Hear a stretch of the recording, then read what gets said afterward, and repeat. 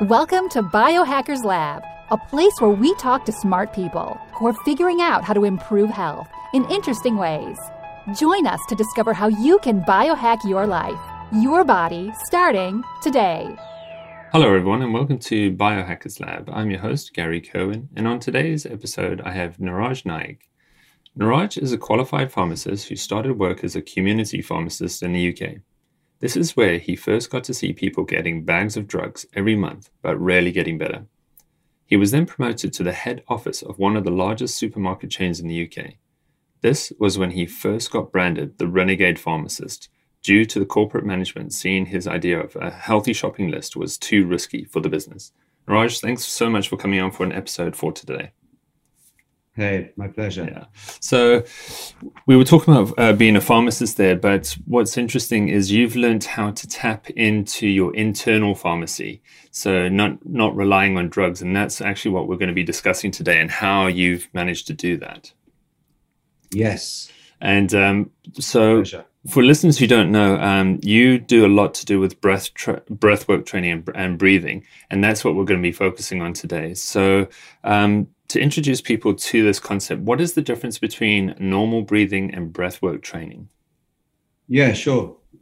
So what is breathwork training? Well, actually, there's many different styles of breathwork. Okay, it can actually be a little bit confusing. If you even type into Google breathwork, the keyword breathwork, you'll see that I have an article, one of the top articles, where I go through all of the various styles, the science behind it, and as I trained in various different styles, actually, I did a lot with Wim Hof. He's a friend of mine. I did a lot of stuff with holotropic before that, and pranayama, which is what I use, which is the ancient school of breathing techniques from India, which I use to heal myself from a chronic illness. So just going back to your introduction, what happened was I became very successful at getting people off medications, primarily by giving them a prescription of dietary changes, lifestyle changes, and pranayama techniques, breathing techniques, and meditation techniques that help them get off the dependency of drugs. So I actually then became a patient, funny enough. I got super sick when I went through a lot of the corporate stress, trying to get my renegade ideas out there to the public. And I ended up literally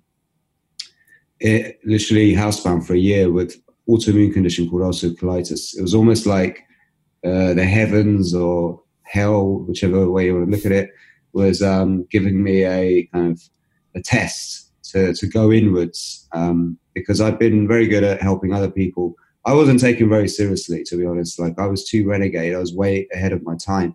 Like, it's only now in recent times in the UK I've started to understand things like diet, nutrition, and wellness. But when I was, this was like 2010 sort of time, things I was saying like sugar is what causes heart disease, not necessarily the fat.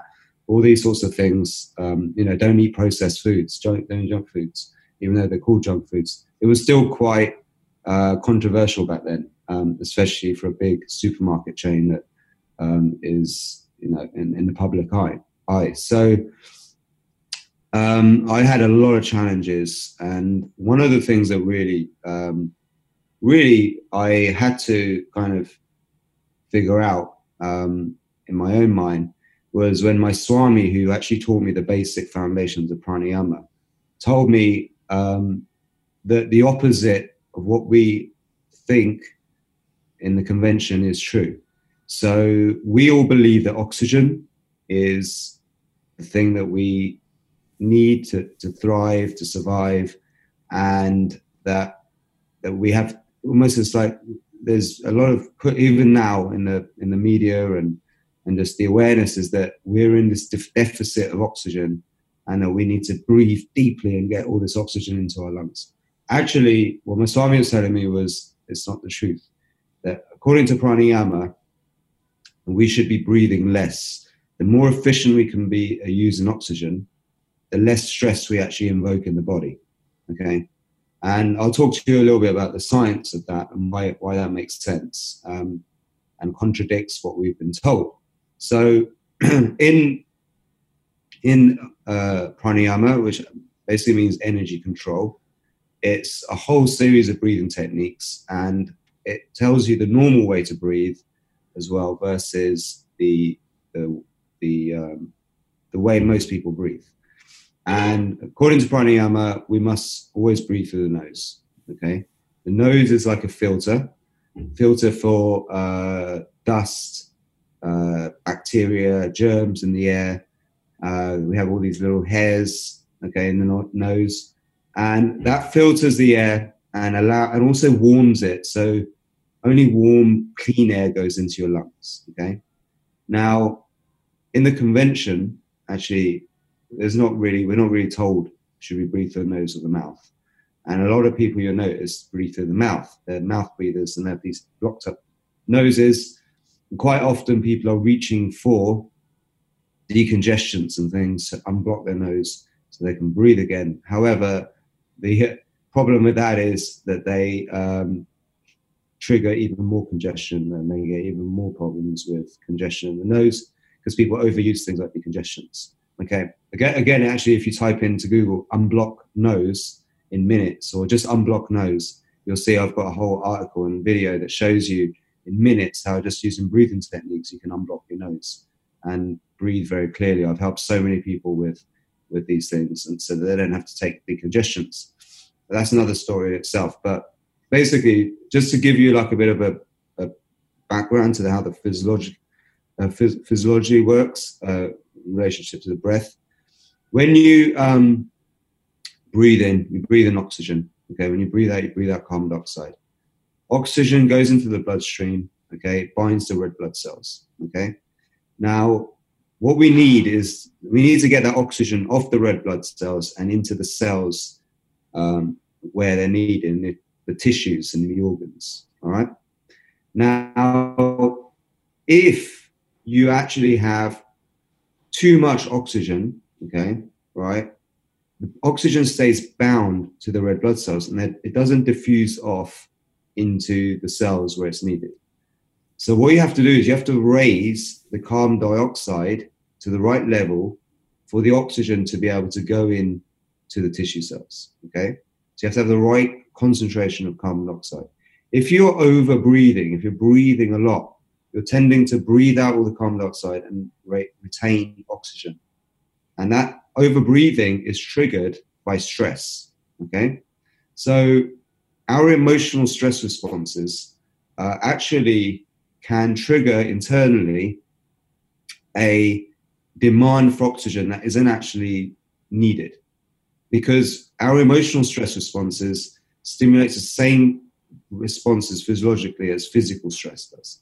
So here's how that works. So in the olden days, when we were in the jungles, okay, living like in tribes and small tribes, we were surrounded by lions, tigers, bears, and other tribes and people who we had to defend ourselves from, okay? So this sympathetic nervous system, which actually triggers this demand for energy and oxygen, the flight or fight response, which everyone's very familiar with, okay, served us very well because it allowed us to kick into gear and to either run away or to defend ourselves. However, fast forward to this time, those jungles are now replaced by concrete jungles. However, I do nowadays live in the jungles of Thailand, but they're now replaced by, for most people, and for me as well, when I was working in the corporate head office, concrete jungles. And instead of lions and tigers and bears, you have bosses, deadlines, bills, relationships that aren't working, and all the things that cause emotional stress that makes us worry about the future, or what makes us feel guilty about things we've done in the past, or jealous or envy, all those negative emotions, okay?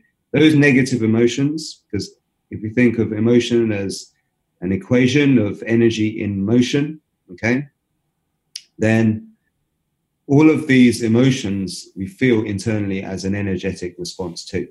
So negative emotions triggers negative stress response, which actually produces a bigger demand on our body for oxygen, okay, when we don't really need it because we're not physically doing anything. We're sitting there freaking out, stressed about the bills that we haven't paid, or this boss is bullying us. And every time that word hits us, they say, sticks and stones won't break my bones, words will never harm me.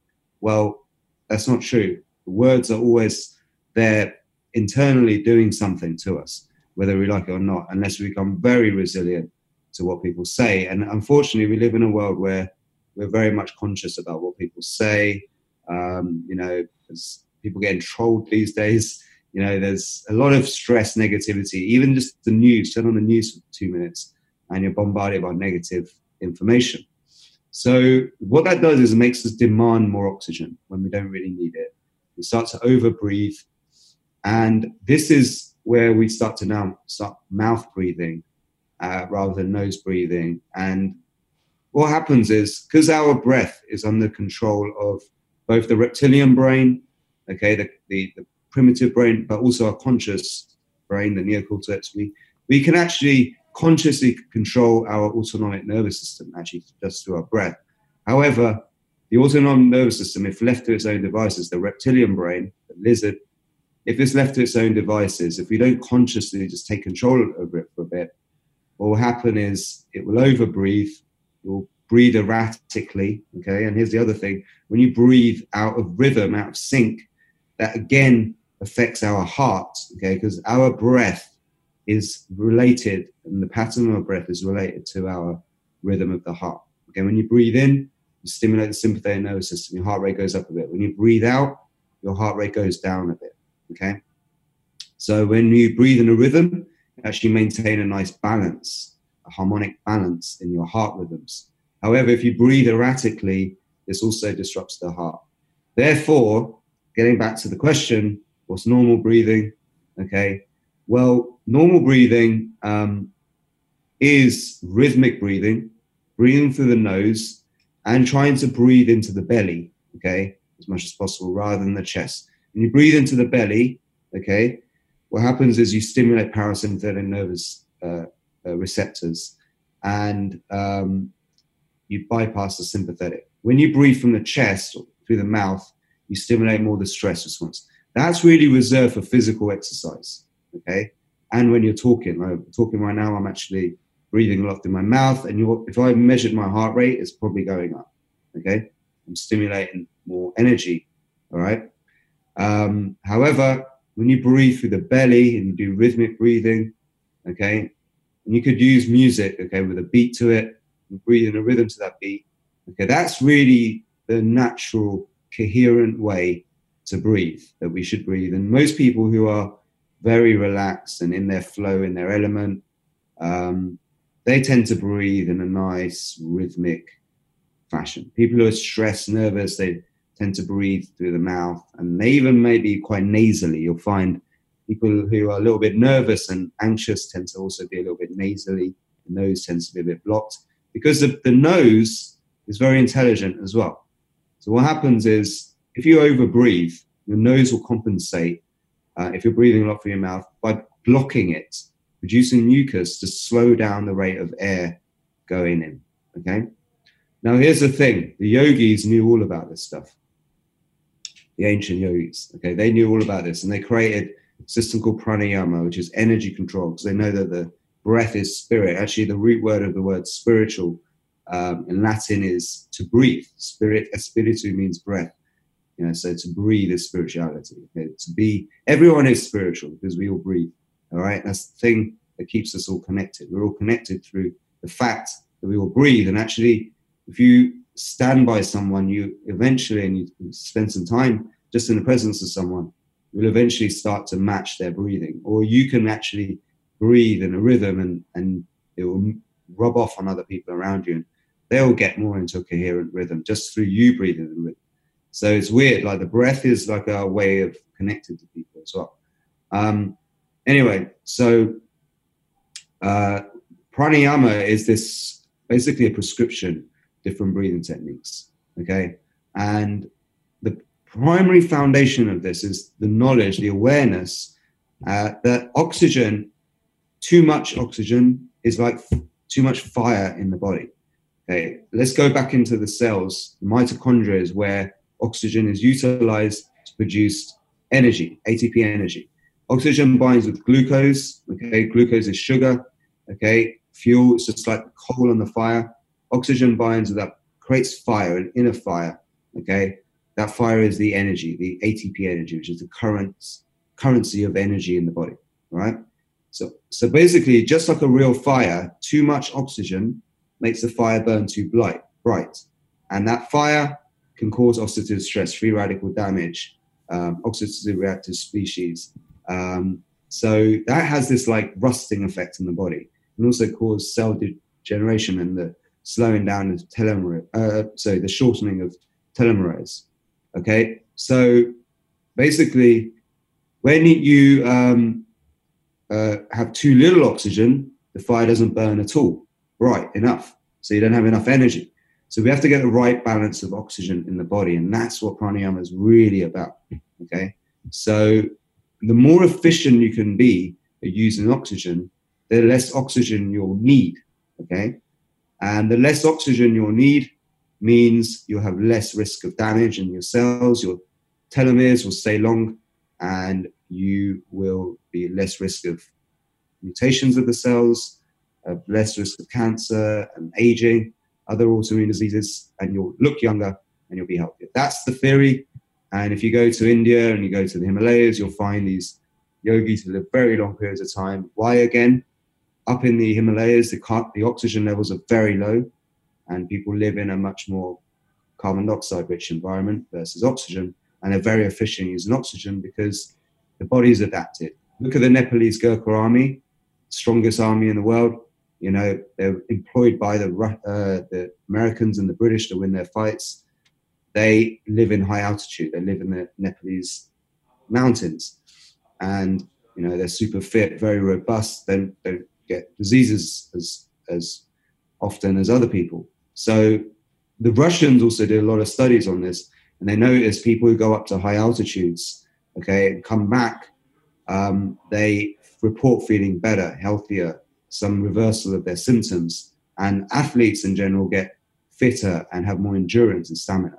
So they wanted to figure out what was going on, and they created these hypoxicator machines where you'd get like a period of low oxygen and normal oxygen over a period of like 30 to 45 minutes, and they were getting remarkable results. However, the yogis, the pranayama yogis, they basically knew that just through breathing, holding your breath, okay, breath retention in a certain way, so rhythmic breathing followed by breath retention, you would also create the same effects. They'd simulate high altitude.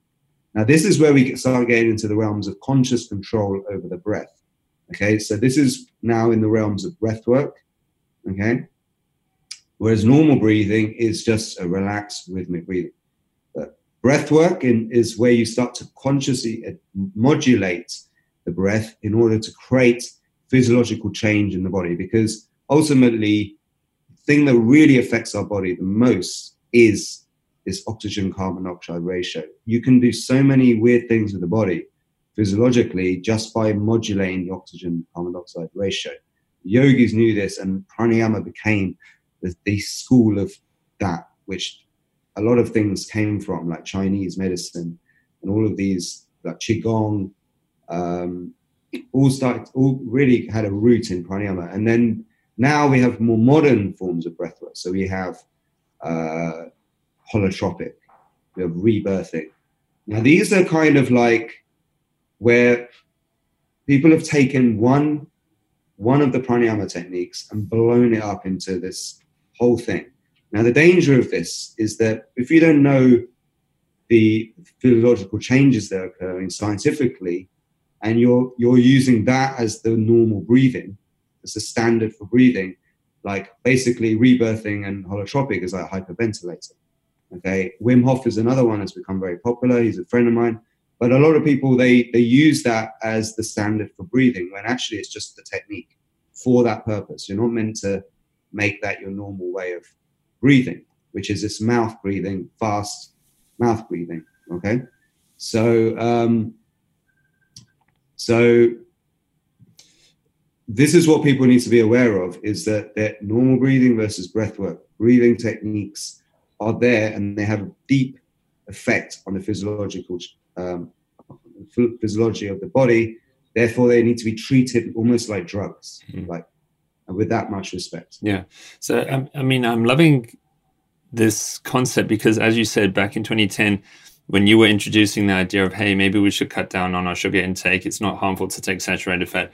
This, to me, with this breathing, is kind of like that concept to say, hey, do you actually need that much oxygen all the time? Like, but the one thing that also gets me really thinking here is because so we're talking about therapeutic ways, which is why I'm loving this, and we'll get into that in a little bit more. But I'm trying to think of the difference of the application when you would use what we're talking about here, intermittent hypoxia, which is cutting down the amount of oxygen you got, versus something like hyperbaric chamber treatment, where you actually get a lot of oxygen forced into you.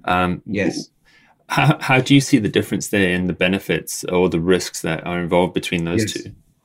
Hyperbaric oxygen chambers have no evidence at all for any health benefits other than the fact that they can sometimes speed up the healing of wounds on the skin diseases and things. Because a lot of the bacteria that cause skin lesions and ulcers on the skin are anaerobic.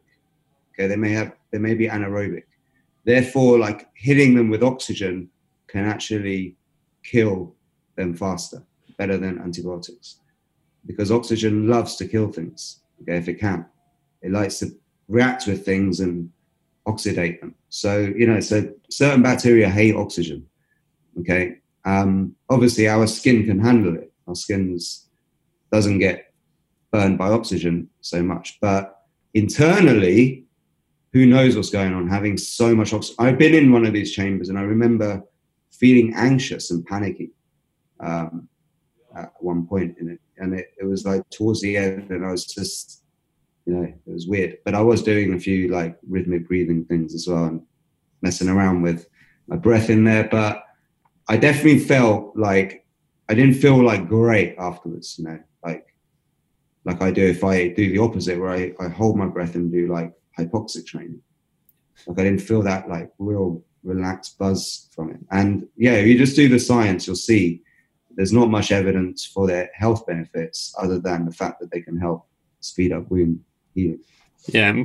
So when I was trying to do a bit of research around hypoxia, so trying to limit your oxygen intake, which is again the polar opposite, I found it fascinating to see that researchers have been looking at this even in spinal cord injury patients. I don't know if you've come across that, but I was just looking because they have a problem if when they damage the spinal cord, that they struggle to breathe at times, and then they develop pneumonia. Paraplegics can get this, and they're actually finding that if you limit someone's oxygen intake in a controlled fashion for a short period of time, it can actually stimulate serotonin running down the spinal cord, and there's a whole bunch of other aspects to this. And again, to me, this is a whole new realm of worlds thinking. I must try limit my breathing at times as normal breathing, not actually try get, it's in a way it would be like trying to take an oxygen chamber and put that around if I had difficulty breathing, and that's not optimal. I'd actually want to live in a place where I could breathe, and as you said, limit the rate that I'm breathing, or so that I'm not breathing in too deep. And that leads into something that's probably more common with people listening right now, which is anxiety and panic attacks. And for anyone who, I know a lot of people who suffer that. I seem to always come across people who seem to get anxious or, worked up about that.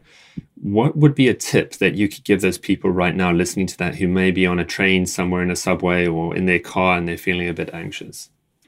Okay. So, just going back to that oxygen thing. So, doctors have oxygen tanks full of oxygen, 100% oxygen.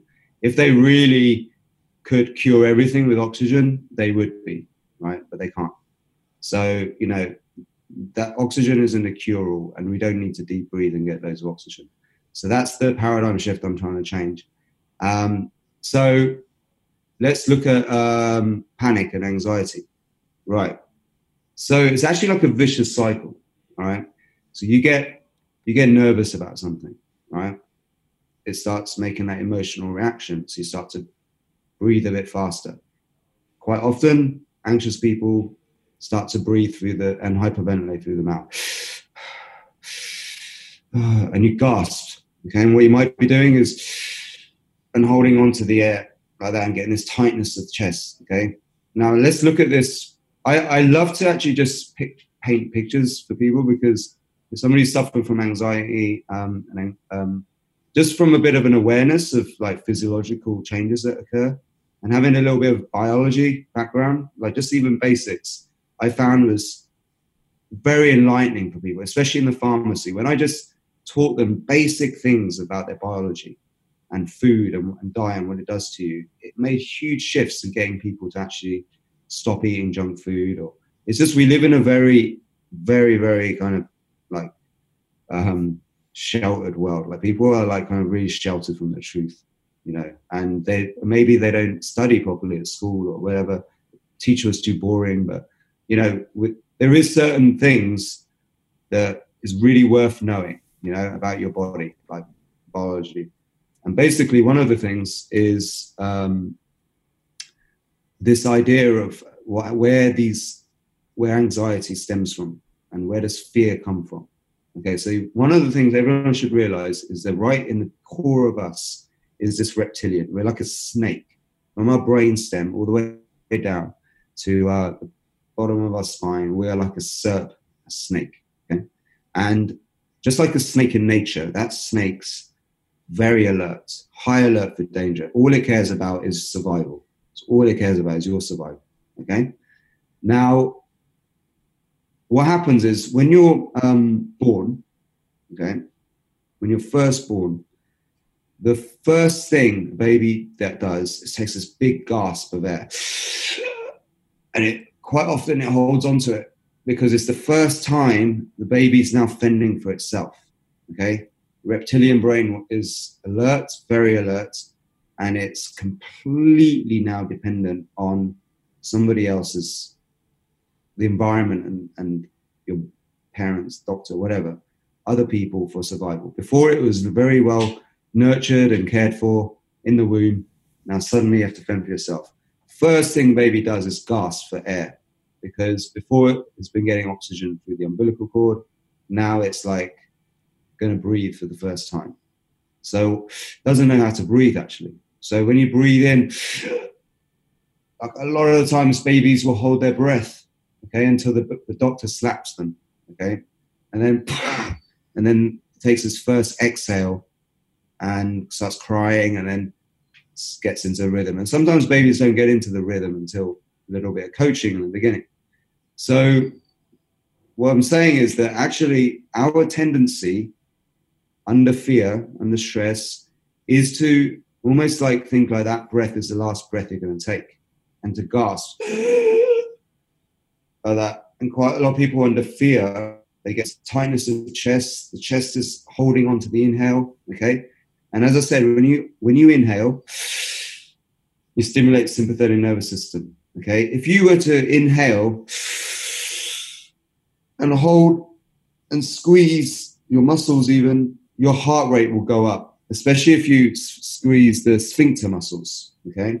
And there's a saying, you know, people who are uptight, you know, they tend to get high blood pressure and things like that. Well, actually, if you were to just do that, if you were to breathe in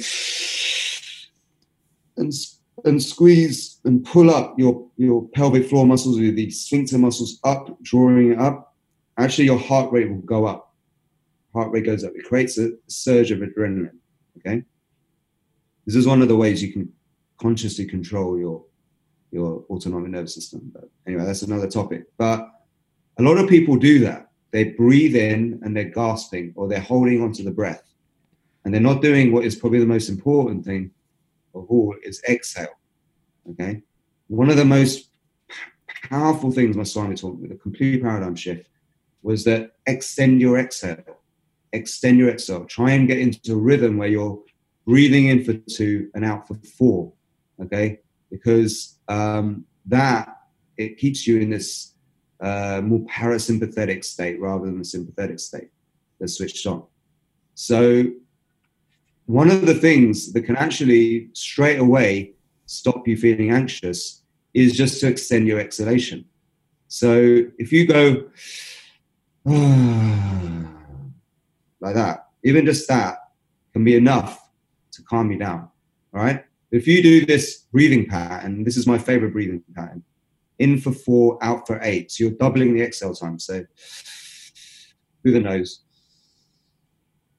and then out.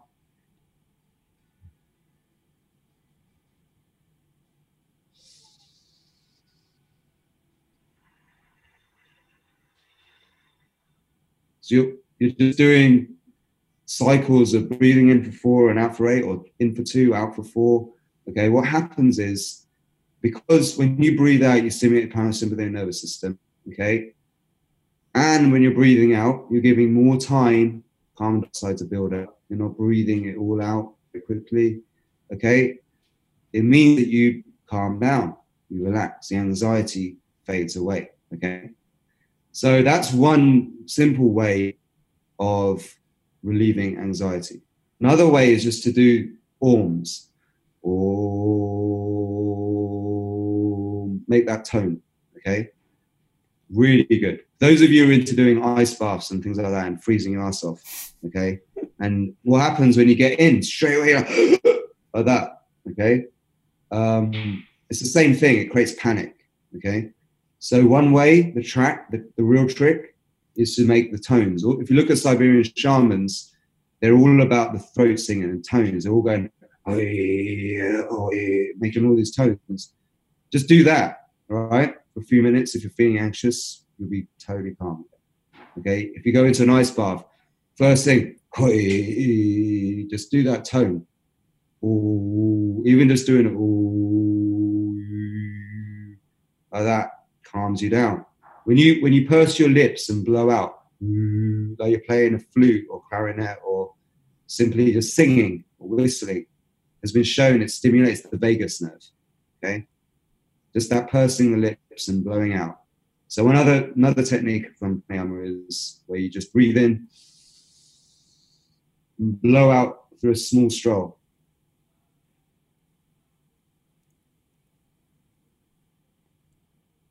You're really slowing down the exhale, okay? Slowing down your breath and rhythm of breath. And you're really slowing it down. That calms the nervous system down. Breathe fast, nervous system goes up.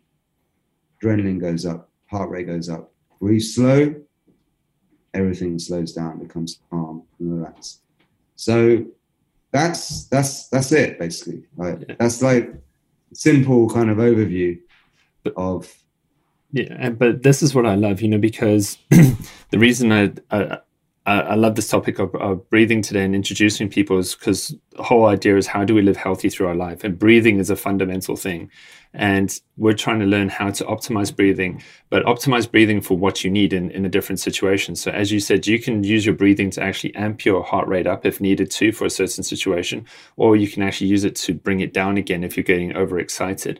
But it just shows we are in control, and we can change our nervous system. We can change the way we feel purely by the way that we can consciously choose to breathe. And I love all these tips that you give them, because I can only imagine so many people listening right now who were just sitting there pursing their lips and trying to blow out. And a key thing you said there too was that prolonged exhalation. Just really take your time to breathe out. Don't rush breathing out and try quickly breathe in. That's one of the key things, is actually don't panic. You can breathe out. It's okay. You're in control.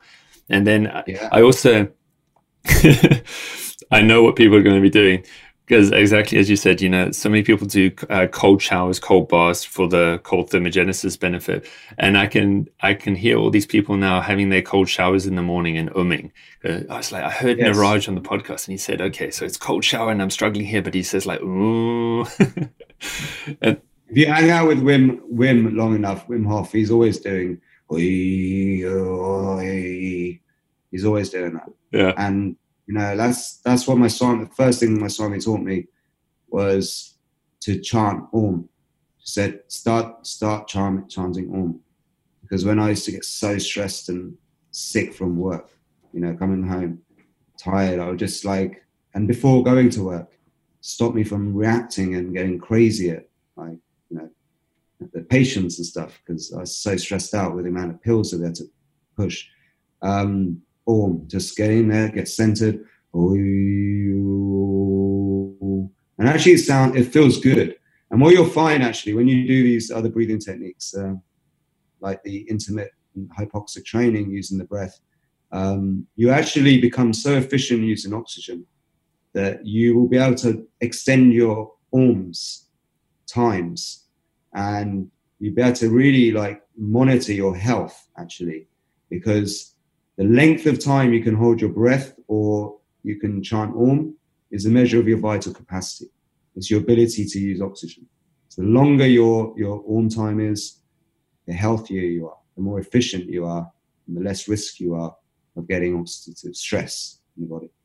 Yeah, so because there are so many different breath techniques out there, I think that's an important thing, that people learn how to apply or when to apply or how often to apply each different type of breath technique in different situations. So it sounds like the thing and just practicing prolonged exhalation, that's a good everyday thing to practice. But I'm imagining you wouldn't, the hyperventilation sort of holotropic thing that you mentioned earlier, that's not something you would want to practice every day, or do you think you would? There is a benefit to using that kind of breathing technique to practice a few minutes every day? No, not at all. Like, you wouldn't do ayahuasca every day, right? I mean, some people do. The nutbags, they do things like, heavy doses of psychedelics every day. You wouldn't do that. You wouldn't do mounds of cocaine every day unless you're an addict, right? And some people are addicted to that crazy buzz that you get from really fast breathing, but it doesn't mean it's good for you. So, you've got to treat this stuff like a drug, okay? Like when you're breathing, you're actually changing your physiology, and it needs to be taken with respect. So you don't want to overdo anything in life. Okay? You want to have a balance. So the hyperventilating styles of breathing, like holotropic, rebirthing, they really should be saved for what they're intended for, which is this big cathartic releases, or this like psychedelic kind of therapeutic effects that you get, where you can have visions and see your past lives and angels and all that stuff, which I've not seen the angels yet, but I've heard people say that. But that's really should also be done in the context where you have a sitter, somebody sitting with you who's holding space and all that. It should be done in a safe environment, because doing something like that on your own, can be dangerous. It can lead to trauma and weirdness. Also, doing it with the wrong person can also lead to trauma. So you have to be very careful with this stuff, who you do it with. Whereas my breathing techniques that I use from pranayama are actually things you can have as a daily dose of bliss or wellness, and we follow this intermittent hypoxic training protocol and have created like a 21-day protocol which takes you through various stages, progressing towards more longer, deeper breath retention times with music, and the music powers the whole thing. So you get over 21 days a whole awakening. We call it the Soma awakening experience, where you basically learn how to breathe normally. Then you get taught the actual breathing technique of the Himalayan yogis. That was the most revered technique of all, Kumbhaka, which is leads to the benefits of intermittent hypoxia, which I'll definitely talk about. And over 21 days, the last week, you start to produce the DMT, okay? And you start to produce we don't produce DMT as such. We make an endogenous version of it with metatonin, just similar as an analog to DMT. We also produce serotonin, melatonin. So what happens is you can have these very epic visionary states. However, because we're using breath retention in a special way, where you're holding your breath in certain ways and lowering the oxygen for brief periods of time, it has this magical effect of awakening parts of the body, strengthening, healing the cells, and optimizing the cardiovascular system and the nervous system.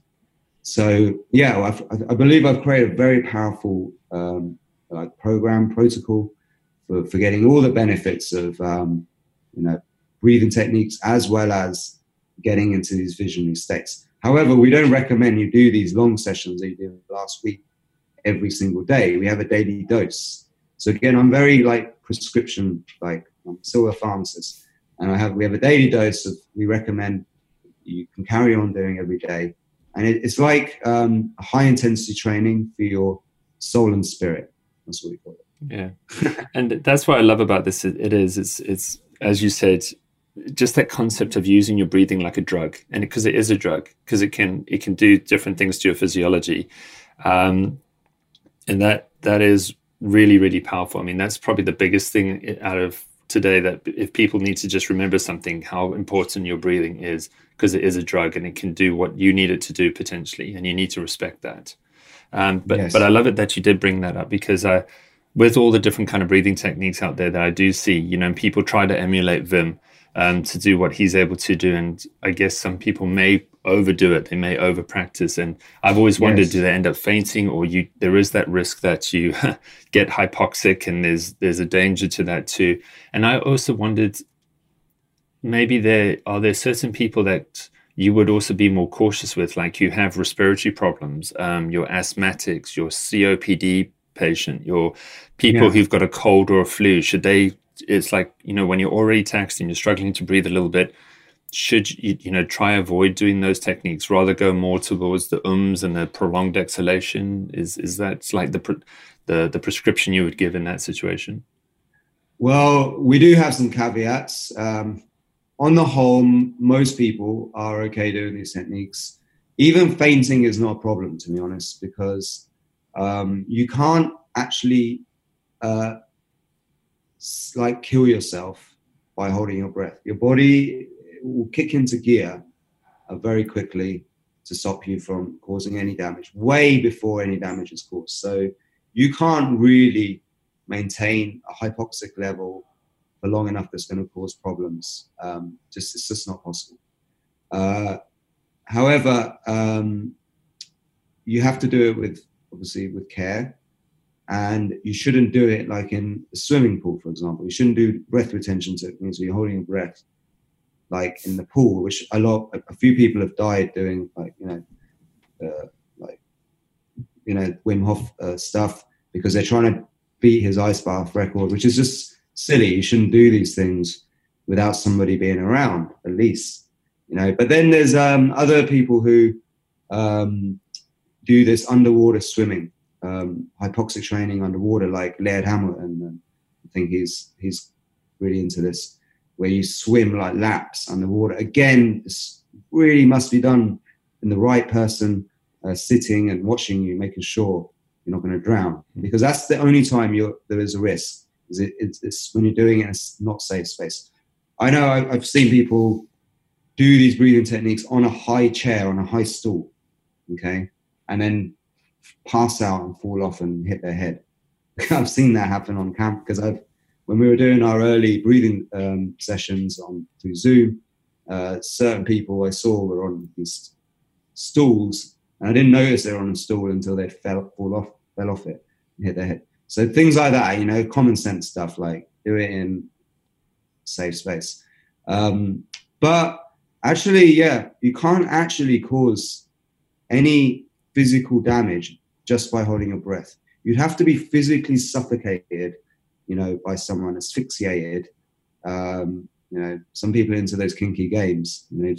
You've heard some of those celebrities have actually suffocated to death because they're trying to enhance the orgasmic state, because that's one of the things that can also enhance greatly when you lower the oxygen. You can even last longer. And then, they passed out because they're trying to asphyxiate themselves. So you've got to be really, really careful. You've got to treat caution. But the people who are the most going to be at risk from this kind of stuff is people who have very, very high blood pressure, because certain breathing techniques, the way I do it with Soma is much more gentle. And so high blood pressure doesn't seem to be such a problem. But things like holotropic, rebirthing, those styles, where you generate a lot of energy, a lot of electricity in the body, you've got to be careful if you've got high blood pressure. Also, epilepsy may be triggered.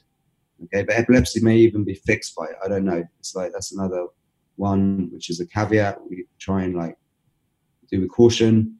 Then there's like obviously COPD. Okay, so COPD has different stages. Like there's very serious COPD where you can hardly breathe and you need machines. I don't recommend they do it. Any terminally ill patient, they're just not going to be able to do it probably anyway. They're not going to be able to get into that state. So obviously they've got to be careful. But on the whole, most people, and we have a whole list of it on our website, on the whole, most people can enjoy the benefits of this, and especially asthmatics. Asthma, believe it or not, is a symptom that is produced in the body to actually suppress the oxygen flow into your body, to protect you against oxygen. So people who are asthmatic are actually very sensitive to oxygen. And they basically produce the asthma to protect them from overbreathing and the harmful effects of too much oxygen. And asthmatics may also have certain triggers that is causing the inflammation. But on the whole, it's a symptom of overbreathing or stress, like anxious people who breathe too much from the mouth. At night, they may breathe in too much from the mouth. And that causes this asthma. Now, actually, this is a funny thing. Asthmatics, okay, who don't use medication, quite often outlive the asthmatics who take medication, who take the inhalers, because they're suppressing the body's natural mechanism to prevent too much oxygen going in the body. So those asthmatics who just don't worry about it and just go get on with it, they tend to live longer. It's really weird. You can check out the studies on this. But here's the thing. Our Soma techniques of breath retention, rhythmic breathing, breath retention, extended exhales is incredible for asthmatics. We have amazing results for people with asthma, fixing their asthma. Yeah, and again, that would be so powerful for someone who, because I know when you're around an asthma patient and they have to have their medication with them for those emergency situations too, but it's the panic. That fear of I'm not going to be able to breathe and this could kill me. But I can imagine how empowering it may be for those patients in a safe environment that they go through this training with others around them and they feel that they're in control of their breathing again, just even psychologically, other than just the physiological benefits that would come from that. That would be very fulfilling to someone. So, but Niraj, I mean, we could geek out on so much more stuff here. I mean, you are just a treasure trove when it comes to breathing. And I'm loving this concept again of this foundational thing. I always look at foundational things that someone could do even as a teenager, or if they're in their 80s listening to this show. It's something that just, it's for life in a way. It's just a fundamental thing. It's accessible anywhere in this world. You don't need fancy equipment. You could literally just be here right now. And again, we did some training on this episode, which I loved it too. That was so practical for listeners. Yes. For anyone who wants to keep in contact with you, wants to find out more about you, are there any particular social media or places that you would recommend people to go to? Yeah. So the renegadepharmacist.com website is like full of great information on, it's like all of my healthy prescriptions are on there, my natural prescriptions for alternatives to medicines and drugs. That's a very cool place for getting that information. Then somabreath.com is our breathwork and pranayama training. We have a webinar that shows you awesome things like how you can tap into your autonomic nervous system, turn stress on and off, modulate it, and also get into psychedelic states, produce DMT, get into those optimum kind of high vibe states, but also use our protocol, which basically strengthens your body, improves your cardiovascular system, and even wakes up dormant parts of the brain and your physiology, and is having incredible results. People who go through our 21-day protocol, you just got to check out the feedback that we get from inside the community. We have a Facebook community. It's just amazing results. We've had people reporting coming off all their medications for depression, for blood pressures, people manifesting. You see, breathing techniques is magic as well. If you look at all the high ritual magic techniques from ancient shamanic tribes and even modern day, more Masonic kind of background, they had breathing techniques. Pranayama was a core part of their rituals. And when you breathe and use intention with it, you can use that as a way to get more energy to get things done, to send energy towards areas in the body you want to heal. You can use it to even call people in, attract people. Really weird. This is on the realms of the more woo-woo end of the spectrum, but I've had incredible results with combining intention with breath. And that's actually what Soma is really about, is it's a whole system designed to really help you move towards where you want to be in your life, right? Get your goals, at the same time have a therapeutic effect of enhancing your physiology, but using magic and intention to get what you want in life, to find out what it is you want in life. Because basically breath work, like holotropic rebirthing, one of the purposes of it is it wakes you up to who you are. It's like this awakening to who you are. We've done it in a more gentle way, and we have a whole community and really well-trained instructors who guide you through this process. Because when you figure out who you are, okay, it can be quite challenging. It can be like, whoa, it can be a huge paradigm shift, because you're like a totally different person with a new head on. And so then you need to be coached through that, and you need to be guided through that, and safely, so that you really get the best out of life. So Soma is really my real heart and soul. It also ties in with the legend of Soma. And Soma is the psychedelic plant ritual that the rishis took thousands and thousands of years ago, when we were all living like in the Garden of Eden, and they used to live for long periods of time. And they use this ritual as a way to connect with the gods, with the divines. So a lot like shamanic plant medicine journeys that people go on now. However, they did it in a very spiritual context called Soma. However, as the rishis start to move out and spread out around the world, which is all spoken about in the Rig Veda, the world's most ancient religious manuscript, the Soma starts to run out. So people are freaking out, the rishis are freaking out, and the gods order them to go inward to discover how to create the Soma within. And the Soma within is this DMT, serotonin, all the bliss molecules that we produce. And so that they were no longer dependent on all of the plants. So basically what they created was pranayama, tantra, pranayama, yoga. All of these things came from humans' quest to getting as high as humanly possible. So basically what I've done is I've taken these ancient tradition, shamanic techniques from Siberia, from India, from these ancient schools, and made it into a system called Soma. It's like the new way of doing yoga and all of these things, because yoga's even gone out of context a bit in the modern world. And I've consolidated all into a very powerful system, which I highly recommend. Fantastic. And I'll link to all of that in the show notes for listeners. Awesome. Because again, I can imagine that's going to be very powerful for some people in their health journey right now too. Outside of just looking at nutrition and movement, breathing is another realm you need to control. So again, Niraj, Thank you so much for sharing your information. I've really enjoyed our interview today. Brilliant. Thank you, mate. Peace.